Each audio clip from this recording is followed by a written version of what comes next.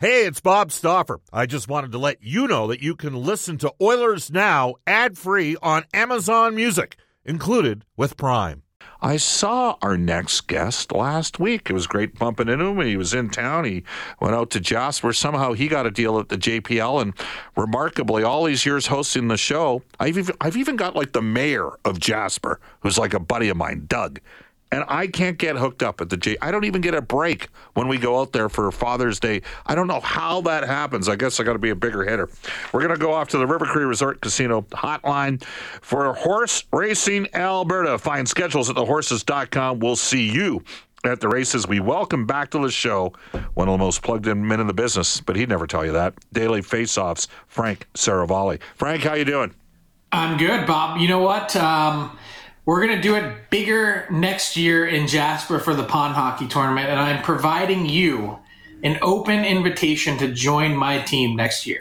I'm going to put in my own team, not the Oilers Nation team. Okay. And you've got an invite to come hang with us at the JPL. I'm going to have to lose some weight because I've only been on the ice once in about. Have you seen me? Yes, I did. I mean, like, yes. Seriously, did you see the photos? Did you see the boiler on me I saw out you there? on Thursday night, Frank. It was embarrassing. I honestly, like, I came home, I was riding, I had 2 flights yesterday to get home, and all I can think about is just what a fat POS I am. Oh man, just you're a beauty. Slob. You know what? There's just more of you to love, Frank. That's what's going on there. I mean, but self-deprecation will get you. You know, it will get you somewhere. But did you enjoy your? And I know you did all your. It was a good time here in Edmonton, wasn't it?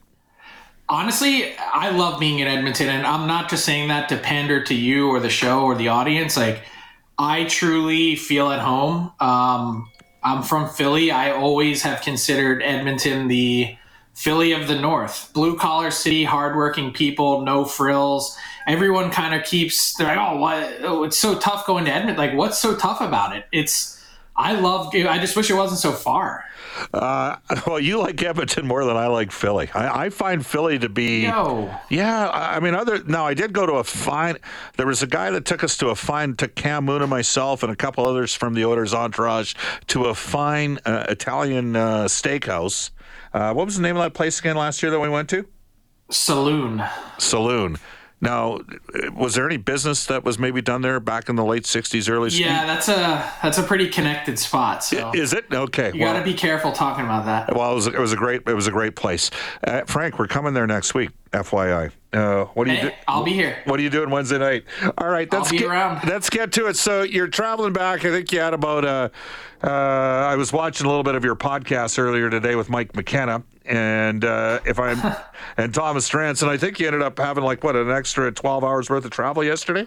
Yeah, it was thanks to United. It was a really fun day yesterday. There you go. I had plenty of time to think about the Bo Horvat trade in the Denver airport. Okay, so I've given my take. Let's get your thoughts out there for the listeners that maybe didn't watch your podcast today, Frank.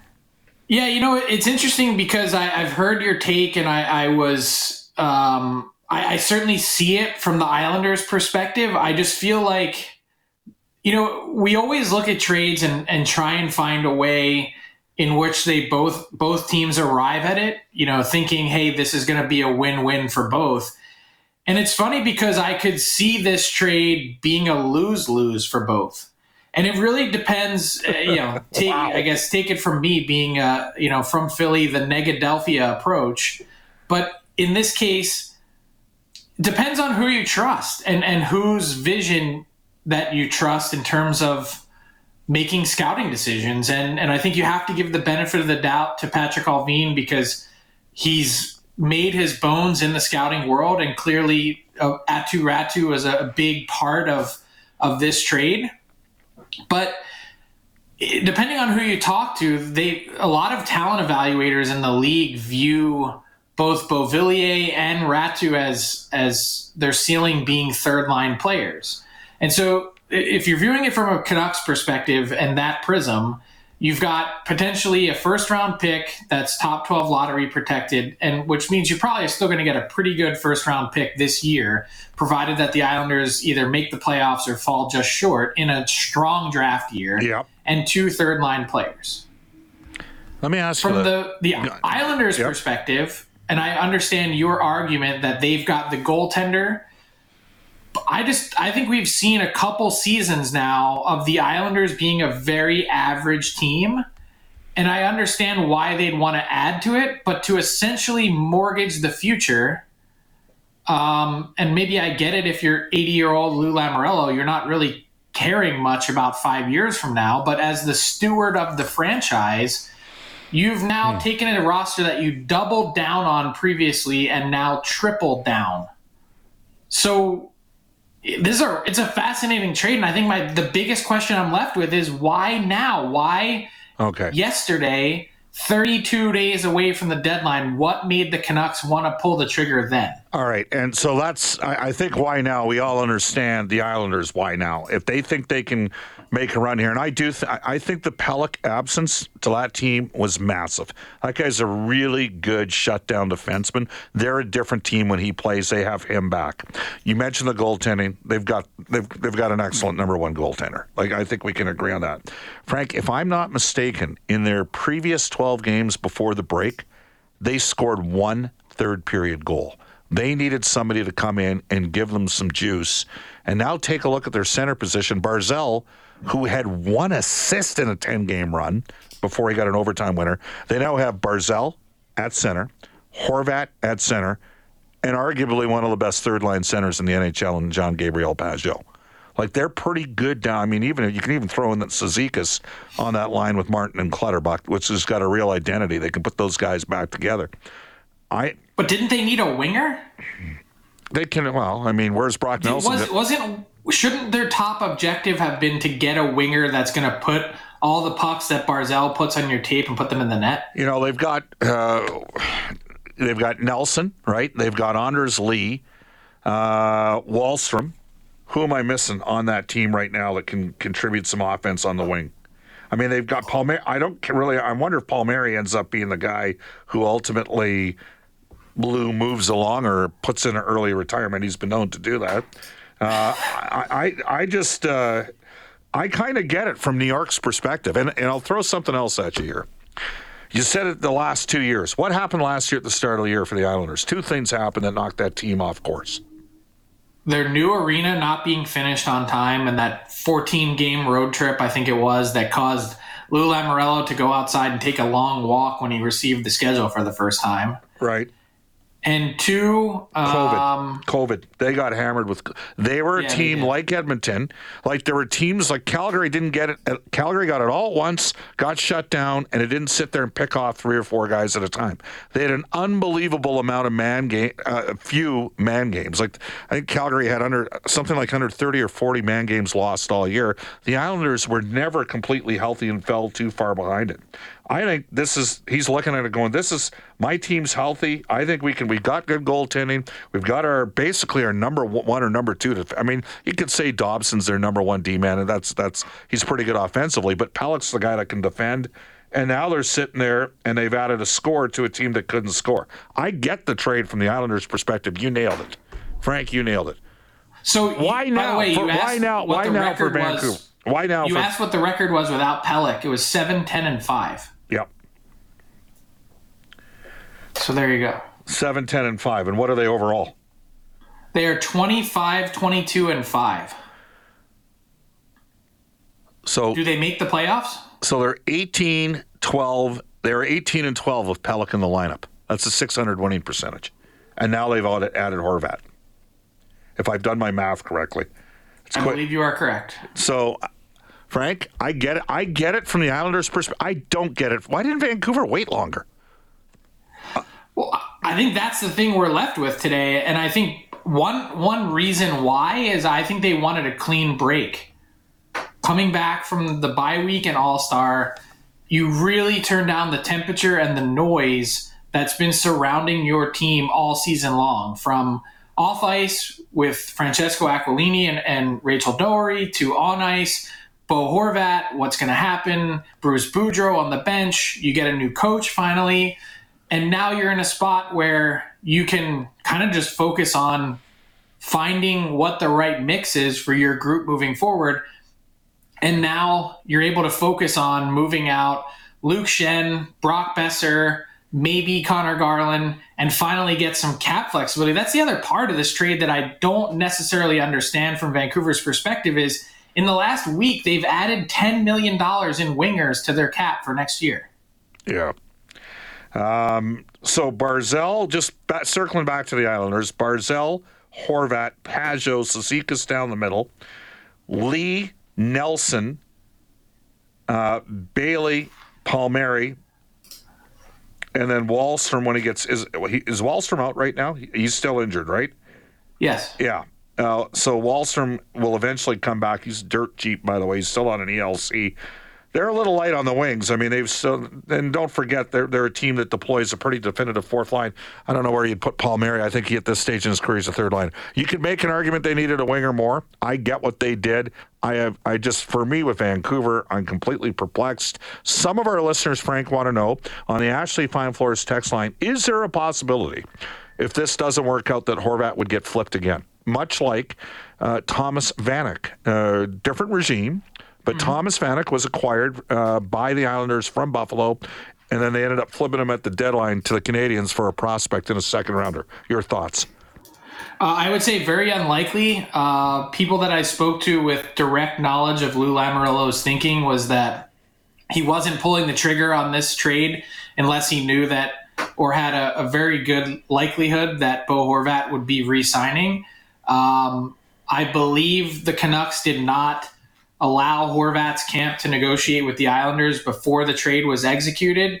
So I think my sense is they're probably just playing nice right now, not announcing the extension, which Lou Lamoriello is also pretty want to do when you go back in previous summers, until he feels the time is right. But I don't have any doubt in my mind that it's coming. This is, it's right out of the Lou Lamoriello playbook. Play nice because you don't want any tampering issues, but this contract is getting done. All right, and 8 times 8 makes sense for you? Yeah, somewhere in that neighborhood, 8 times 8, maybe plus or minus on either side on the AAV, maybe a hair higher, maybe a shade lower. Okay, and here's where we mentioned, don't forget, Beauvillier went the other way. The Canucks ate some of the money on the Horvat end from their end to sort of offset the money on Beauvillier to make it even between the two teams. Put it this way, Horvat's on the books at $4.125. That's the same amount that Beauvillier was making before he got moved. And so they move out Beauvillier, and coming off of the books is Varlamov, who's $5 million. There's $9 million right there. And they've replaced him with Bo Horvat. They have $67 million committed to next year's cap, so plenty of room to re-sign Horvat if they want to. The question is, they've got so many guys with term. If they don't make it this year, right, how do you reimagine and reshape this roster with an aging team that has a lot of term committed? Yeah, and I mean, we also know the Lou Lamoriello playbook, and Joffrey Lupul thought he could still play for a couple more years. The Leafs informed him under Lou that he wasn't going to be playing for another couple of years, and the same thing happened with Robidas as well. I think the Robidas one actually happened before Lou was in Toronto, but definitely Lupul happened while he was overseeing the Maple Leafs organization at that time. Chicago Blackhawks were in town. What is Kyle Davidson thinking right now with Jonathan Toews, Patrick Kane? We're going to ask you this every week. Max Domi, who's got very subtly good numbers, and even a guy like perhaps Lafferty or McCabe. Your thoughts on those 5 players? Yeah, you didn't bring up former Edmonton Oiler Andreas Athanasiou. Hard pass. Well. Hard pass on that.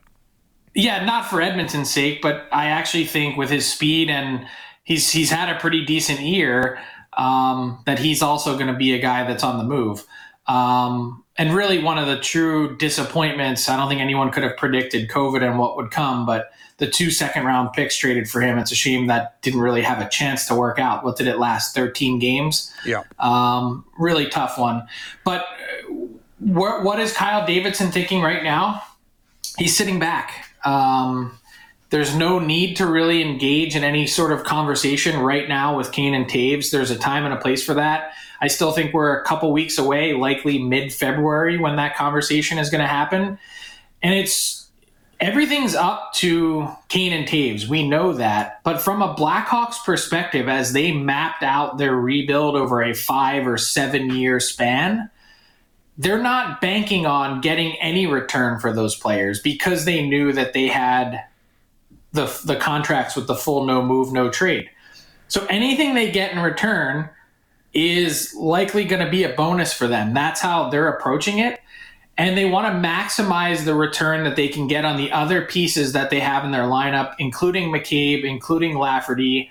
Both of those guys we've talked a lot about, but the Blackhawks are comfortable. This is the truth. They're comfortable keeping both of those players. You still need to ice a roster these next few years, and they really like Lafferty's speed, and they love the leadership perspective and compete that McCabe brings. So to get one of those guys out of there, you're going to need to make it worth their while. They're not just going to say, oh, hey, yeah, we'll take a 3rd-round pick or a 4th-round pick for some of these guys. Yeah, no, it's who gets moved up? You guys, the Daily Face-Off, do what? Every Friday you do your updated trade list?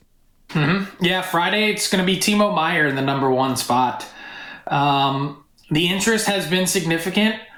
And I believe the team to watch, and I've been saying this for weeks, is the New York Rangers. I think that's interesting.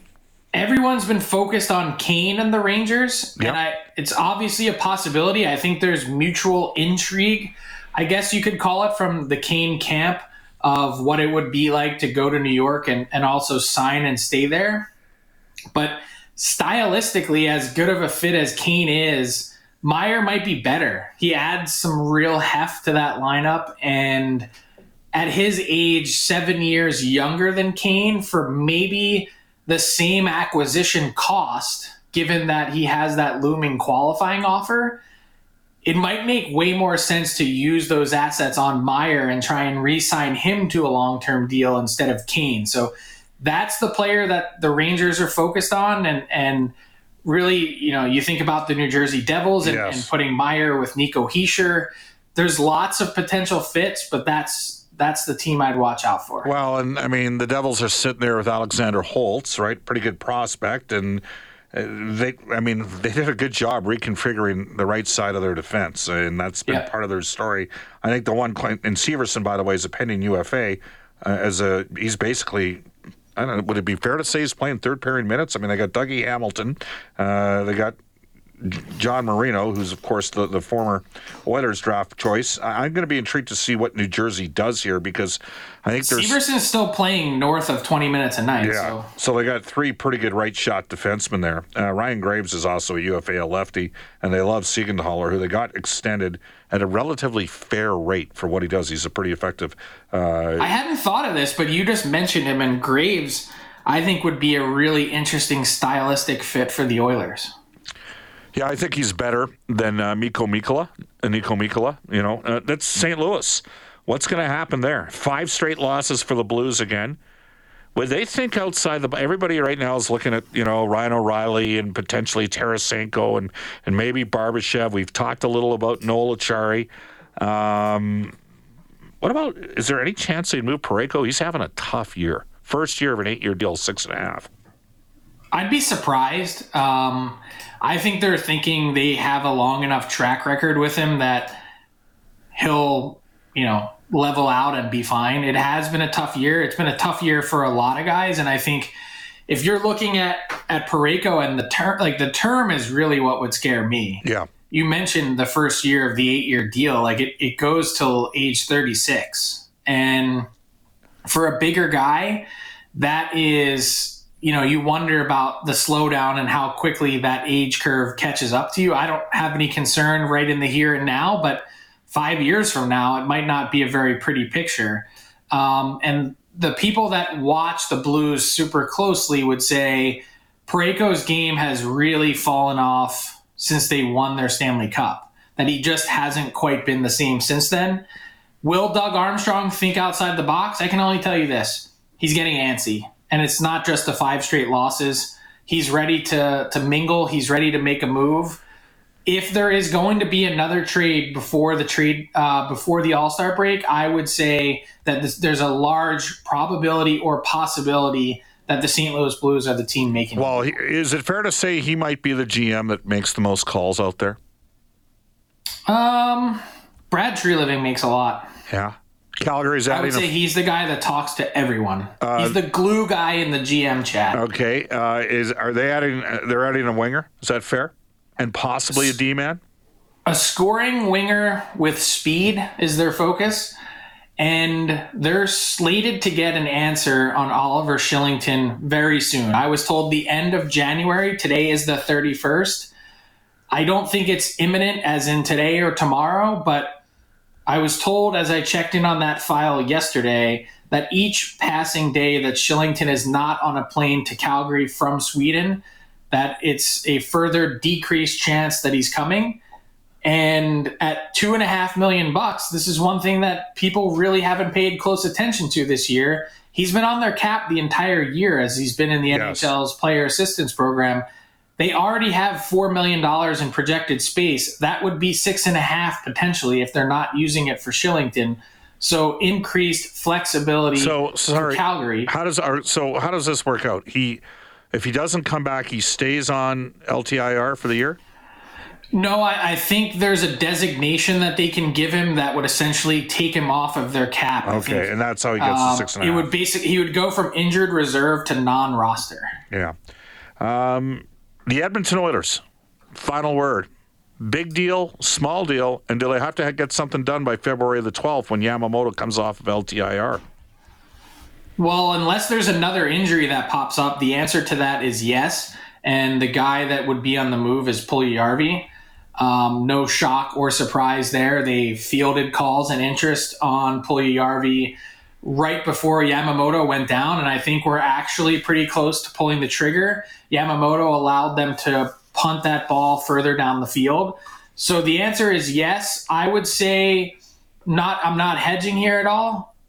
The true answer is on a big move or little move, too early to say. That the Oilers themselves don't know, and there's a lot that could happen over the next 31 days. All right, Frank, awesome stuff. Love having you on the show every Tuesday, and I will be joining you Tuesday. Where are we? We're in Detroit, and then probably see you Wednesday in Philly, so looking forward to that. Thanks for joining us. Sounds good, Bob. See ya. See ya. That is Daily Faceoffs. Frank Cervelli for the Horses and Horse Racing Alberta. Find event schedules at thehorses.com. We'll see you at the races. Now, here's where we want to mention to you. We're heading back to sunny California in April with New West travel to Los Angeles and Anaheim to watch the Oilers play the Kings and the Ducks. This New West travel package includes airfare, 4 nights at the Marriott LA, lower bowl game tickets for both games, welcome reception with yours truly and special guests for the California Hockey Tour. Reach out to newwesttravel.com. It is 12:57 in Edmonton.